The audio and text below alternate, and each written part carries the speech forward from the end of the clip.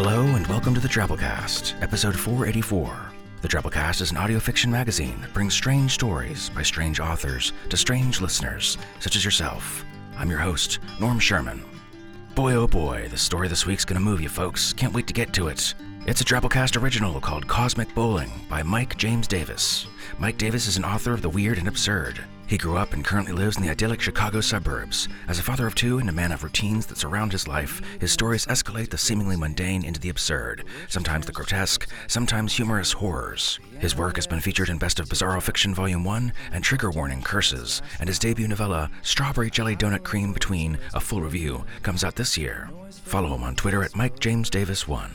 And so without further ado, we bring you Cosmic Bowling by Mike James Davis. Yes, words were all blurred when sloke. In the dark corner table sits Lance Fernandez. I'm a funky man. I'm a frequent bowler. Very frequent, in fact. And nothing tickles me more than when my local lanes fire up an old throwback, Cosmic Bowl. The nostalgia overwhelms me, and I know how dear it is to my dad. The pin monkeys love seeing me stride in with fiend-like energy. With grins full of teeth, like spares that need to be picked up, they nod at my arrival. They recognize my dad's fever to roll in my eyes. It's in the reverence I have for the game and the blacklight glow, and just like my dad, I crave to bask in the fluorescence and hear the pins explode. So, I religiously show up at the lanes every third Thursday for my dad's sake, so that we may roll together where it all started. It has become the only day a month he leaves the house, and it means so much to him to hit the lanes when Cosmic Bowl is in swing.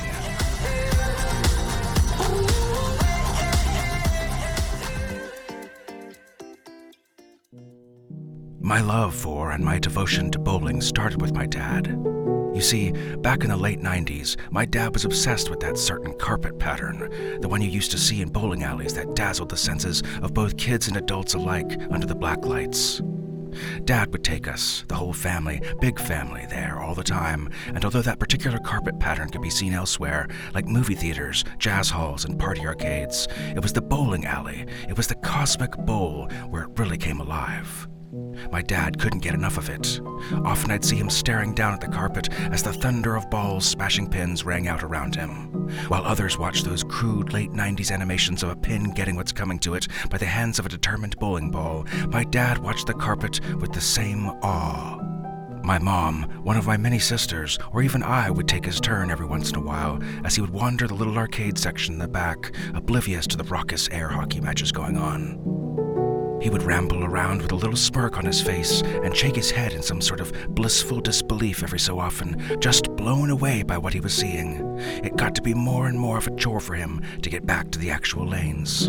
Mom tolerated it for a while. She even started bowling in his place entirely. One day, and much to the consternation of my mom, he hired a carpet fitter to carpet every floor of the house with these dark, mesmerizing neon carpets. Every floor. Just like that. I stepped off the school bus not thinking it was even possible, but then I opened the door to my house to find my grinning dad smoothing the floor with his hands. It was just like the bowling alley. It even sort of smelled like the bowling alley, powerful vapors. Us kids loved it. It never struck me as impulsive or weird to carpet the entire house like that. We thought it was awesome because Cosmic Bowling was the pinnacle of cool. We all had those plastic rolly square scooter things with the 4 little wheels in a complimentary neon pink color and got around the house by laying belly down so that we could be nose close to the carpet. My tender boy eyes would dance across the bright squiggles and vague shapes. My 5 sisters were exactly the same. We would be scooting around at the floor level, dumbly chuckling at ourselves at the wonder of our carpet. Even our dogs and cats seemed a bit enamored by it, by the way they obsessively tracked some invisible prey across it, and how they rested so peacefully on it. My days were a blur thinking back on it. I didn't play many video games or watch much Nickelodeon or whatever the kids at school were always talking about. I honestly can't remember any friendships or anything meaningful I learned in school. I just remember loving the house, loving the patterns on our floors. Dad would almost never leave the ground, preferring to crawl and roll from room to room, prattling off an endless stream of prayer and praise to the pattern. We'd frequently bump into him, and oftentimes he'd hardly notice since he was rapidly deep sniffing the rug between the words of his sermon like a bloodhound on the scent of an escaped prisoner. The same relentlessness was in his eyes. Of course, Mom did her best to keep the family off the floor, keep us fed, get us off to school and work, and in retrospect, I commend her efforts. But these were 1990s carpet patterns. This was Cosmic Bowl all the time. Even a mother's love couldn't compete with that. Eventually, she succumbed to the carpeting, rolling along with Dad and us. She had become just as enraptured as the rest of us. That's when Dad got ambitious. Mom was the last piece of the puzzle. The pattern was there to guide him, guide us. He didn't stop at the floors. No, he contracted the carpet fitter to come out and carpet our walls and ceilings, our countertops, furniture upholstery, cover our beds and dressers and toilet and bath. Anything that didn't need to be moved around was covered in that hypnotically wonderful carpet. I remember hugging the floor, trying to stay out of sight as my dad angrily berated the carpet fitter, who evidently didn't feel it necessary to carpet so much of my house. My dad crouched low to the ground, delivering searing words with his head and eyes contorted upward to the carpet fitter, but never far from the pattern. He reached up with a snake strike and snagged the man's collar, pulling him low to the carpet to my dad's level, and shoved the man's face into the carpet like a bad dog in a puddle of urine. There was some silence as the scared carpet fitter struggled briefly and relaxed, and then acquiesced to my dad's demands. I never wanted to provoke my dad's ire like that, so I stayed good. I stayed nose to the carpet and the pattern. Luckily, after everything was covered in the pattern befitting a true cosmic bowl, we were free to stand and hug the walls and walk like normal folk again, while never needing to be more than an inch or so away from the carpet. All our lights were replaced with black lights, of course, to properly illuminate our halls and home. There was a womb warmth, humidity pervading every inch of our neon home. Dad reveled in it. He urged my sisters and I to focus on certain patterns in certain rooms and look for the cosmic language. He sang to us, guided us, set us on the right path. His ululations echoed throughout our home at nearly all hours, mixed with the faint echoes of today's top 40 hits. The pattern coalesced for me just as my dad said they would if I remained pious and loyal to the pattern, to the cosmic language in those neon squiggles. My dad's bizarre orating became clearer and clearer. Our home was to be the nexus of a coming, a catalyst for change. My dad knew. He knew before the first carpet was installed. He knew from the first moment he set foot in the cosmic bowl. He knew before any of us were ever born. Our neon home, his church, our altar. We even dressed the part by wearing enormous bowling shirts emblazoned with flames, pins, balls, and nicknames. My shirt blazed brilliantly white in the black lights. For everyone else, it was the mere accents and trim that glowed. My dad chose me as the cosmic bowl chose him. My sisters and mother experienced the will of the cosmic pattern. So drawn were they to the language, so engulfed in the squiggles and shapes, so utterly entranced by the touch and feel. One by one, and to my dad's elation, the will of the cosmic bowl was made clear. First, however, was one of the dogs. She had been spending a lot of time in the mudroom, standing perfectly still, perfectly transfixed. Was I supposed to have witnessed what I witnessed? Was it the will of the pattern, some sort of instinct, or an unseen influence of my dad's? Whatever drew me to her, I padded quietly within her view and remained as hidden as I could. She shook, vibrated, but never yelped with fear as the pattern undulated beneath her, around her, distorted by sense of space. The fluorescence was nearly blinding, even with my eyes having grown accustomed to such intensity throughout the house. Like the time-lapsed creeping of sand dollars across the ocean floor, her fur sloughed off and diffused into the carpet. She slowly turned her skinless head towards me in a stupor, panting past a bright tongue. Her neon pink and yellow flesh and fat slipped off just as easily. All of it melted off of her and was greedily sucked into the floor. All that remained were her fluorescent bones and horrible silence. I dared not move. This was something Dad needed to handle, since Dad knew all the answers, since Dad was provided all the answers in the pattern. Paralyzed, yet morbidly curious, I watched on as the bones of my beloved pet compressed and melded together, collapsing into a perfect pin. It was over, and I let out a shaky breath. As soon as I felt compelled to get up and pick up the pin, my dad wrapped his gangly arm around my shoulders and pressed his all-too-smooth face against mine. He felt cool to the touch. He whispered in an unbroken stream of consciousness while rubbing the carpet right in front of my nose. The pattern spoke to me, translated for him. Is it not beautiful? Remain, devoted son. My dad crawled to the cosmic pin like a four-legged centipede, somersaulted to grab it when he got close. Ignoring me, he shook the pin to the kitchen table and set it down. The red stripe around the neck of the pin seemed to pulse with life. None in the family dared to move the pin, and although they didn't see what I saw, they all knew that pin was our dog, even if they never said so aloud.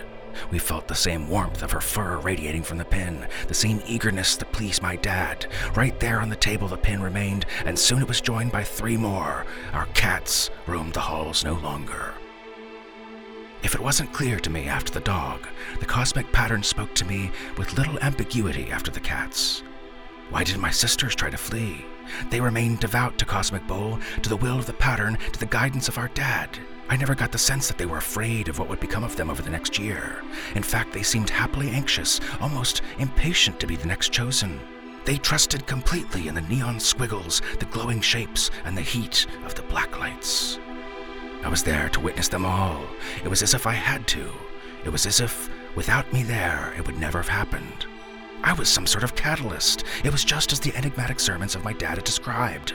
The worst part wasn't seeing the flesh stripped from my sisters and mother, nor was it how I could never bring myself to interfere and prevent it. The worst part was the gleeful acceptance of their fate.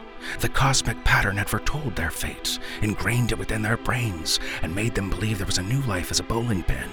They would stare me down, skinless and radiating, and imitate the sounds of pins crashing with disturbing realism before compressing down to pins themselves. I watched each one of them in time. Each one was divinely drawn to some part of the house important to them, and I was drawn to them at the exact time the cosmic bowl took them. I watched all their bones contort and compress, my pets, my sisters, and Mom. My mom was especially difficult to watch, stripped clean of her luminescent flesh. For her, it happened in the kitchen, which was always her domain. She commanded the whole home from her kitchen, well, before the carpet was installed. The family funneled into and out of the kitchen for everything, and at the center was my mom handing us food, telling us where we needed to go, how long we'd be gone. She'd check on us, prepare us for the day, and keep the family together. When I trembled before her apotheosis, the cosmic bowl saw it fit to keep her fluorescent white and blue eyes fixed on me. She couldn't express any words, though she tried through clattering teeth, but her eyes were the only ones to show regret and fear. Maybe through all the madness of the pattern, she thought she failed us. My dad felt none of my mom's regret as he slinked past me, murmuring as always. He picked up the mom pin and stroked her smooth curves. I say he felt no regret, but that doesn't mean he wasn't emotional. He cried unabashedly, even blowing his nose into the collar of his bowling shirt. She was the last. 10 cosmic pins. My dad favored me, his only son. He set her with the rest as the leading pin in the triangle. We stood and appreciated them, thanked them, gave them an earned moment of silence. What silence there was in the constant hum of the black lights. Dad turned to me with glossy eyes. He told me to grab 5 of the pins as he scooped up the others. In all that time, I'd never touched one of the pins. I'd always been too guilty and intensely fearful of the wrath of my dad or the cosmic pattern. Holding them in my hands at that moment, however, my fear dissolved like their flesh. They were still there. They were still them, but just different, ascended. That one was Meredith, this one was Emily, another was Jessica, the cats, the dog, Mom. I was able to recognize them by touch. The pattern was preserving them. Dad led me away from the kitchen and through a corridor I'd never noticed before. He saw in my face that I was surprised by its existence and flashed me a mischievous smile, teeth like a vibrant pearlescence. "Come on," he whispered excitedly while clacking the pins against one another. Further and further I followed him into my all-of-a-sudden labyrinthine home, bathed in dark twilight and intense neon squiggles and shapes that twitched and reacted to our proximity. My dad sang at full volume some sort of new hymn that triggered a warmth in my sisters and mother. At long last, my home opened into a large hall. A cool glow coming from a handful of CRT screens naturally blended into the black lights and cosmic pattern. It was a bowling alley, one with a single lane, one that belonged to our family, was created for our family. As we approached, a row of lights illuminated the lane in sequence, lastly highlighting a tragically empty pin rack.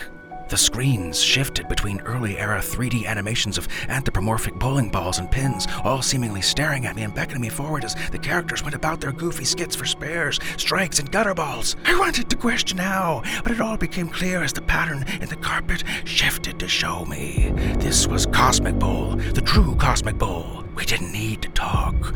We simply set the pins up, then strolled back to front. I shook my head in astonishment.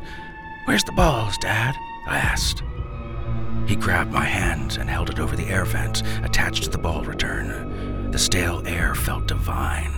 The balls and pin characters ceased acting out their animations and looked at me with eagerness, nodding expectantly. I let my skull drop back and stared at the ceiling, at that tremendously tall ceiling. Hovering above me appeared to be the bottoms of 10 glittering pins, a glorious triangle miles away and monolithic. Has the cosmic pattern not seen fit to show you yet? Your ball is right before you, was my dad's response as he jerked my hand towards his face, plunged my fingers deep into his eye sockets and thumbs into his mouth. "This is very important, son. You have to keep your grip steady, otherwise the fit will be all off." I didn't know what to say to him. Words were useless anyway. His body, too, was beginning its metamorphosis into an extension of the cosmic will. Unlike the others, his flesh didn't slough off, but instead everything compressed. He needed the density.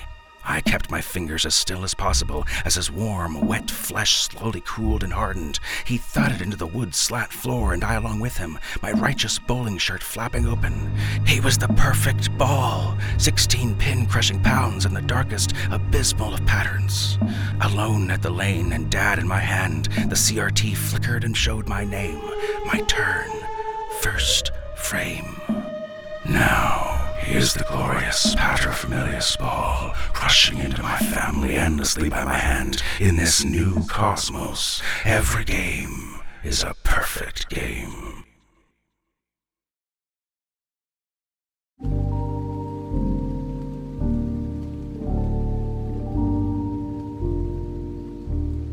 I am devout to cosmic bowling. And when I take my dad with me every third Thursday of the month, I sense the other patrons taking notice. Others will begin to see things in the pattern at their feet. Some already are. And others still will find divine lanes in their homes as well.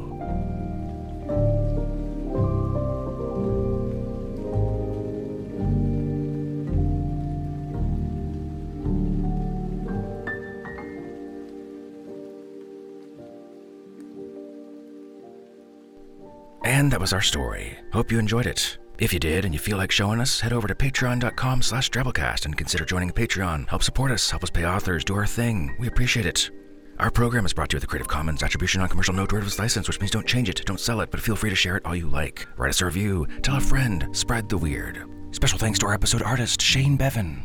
Our program this week was brought to you by Nicole Neely, Bo Kyer, Audrey Kay, Jossie Gerwig, Sean Gentry, Melissa Knight, Wyatt Scott, a pear-shaped man with almond-shaped eyes, Joe Pietras, Oren Pratt, Bart Epstein, Anna Rose, Mario Lovett, and yours truly, Norm Sherman, reminding you, remain devoted, y'all.